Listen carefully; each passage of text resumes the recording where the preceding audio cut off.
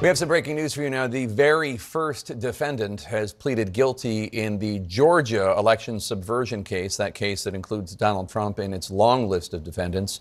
Scott Hall today agreed to take a deal with prosecutors. He pleaded guilty to 5 counts in the case. CNN's Nick Valencia joins us live. Nick, what exactly is Hall admitting that he did? Well, Scott Hall is the former Georgia bail bondsman who was part of this alleged scheme to illegally access voting data equipment in rural Coffee County.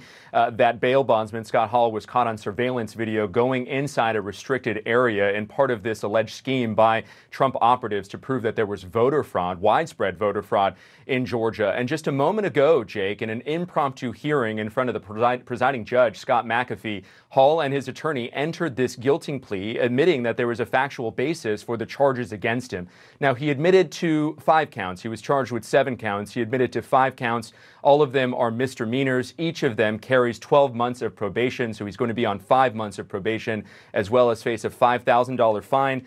There's also several other conditions as part of this. He's not going to be allowed to communicate with other defendants. That's part of it. He's going to have to write a letter of apology, as well as 200 hours of community service. But this is very big news for a case that we've been watching closely over the last several months. Scott Hall, the first person to turn himself in to the Fulton County Jail after this sprawling indictment was leveled by the Fulton County District Attorney's Office.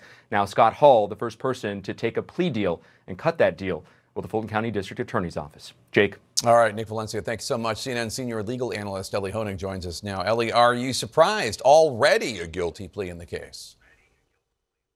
Well, Jake, it is quick to get a guilty plea. It's definitely a win for the Fulton County District Attorney. But when you charge 19 defendants at once, this is what happens. They start taking care of their own interests. They start taking pleas. They start turning on each other. And I think the big question here is, in the course of this deal that Scott Hall has now struck with prosecutors, will he agree to testify? Typically, when you see this kind of consideration given, when someone who is looking at prison time, as Scott Hall was, is given a probation deal, that involves testifying. And the person who needs to be most worried about this in this case is Sidney Powell, because Scott Hall is charged in the scheme to access voting equipment.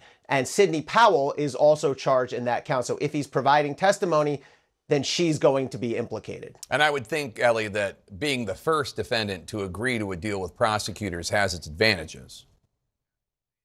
Absolutely. We prosecutors always tell defendants in a multi-defendant case like this, first one in the door gets the best deal, because you need that information most. It's a buyer-seller market. It's a supply and demand issue. And when you have nobody on board cooperating, you need them most as a prosecutor. So here Scott Hall stands to get the best deal, the biggest benefit, because he's providing them with that first break into that world of information that they need to know.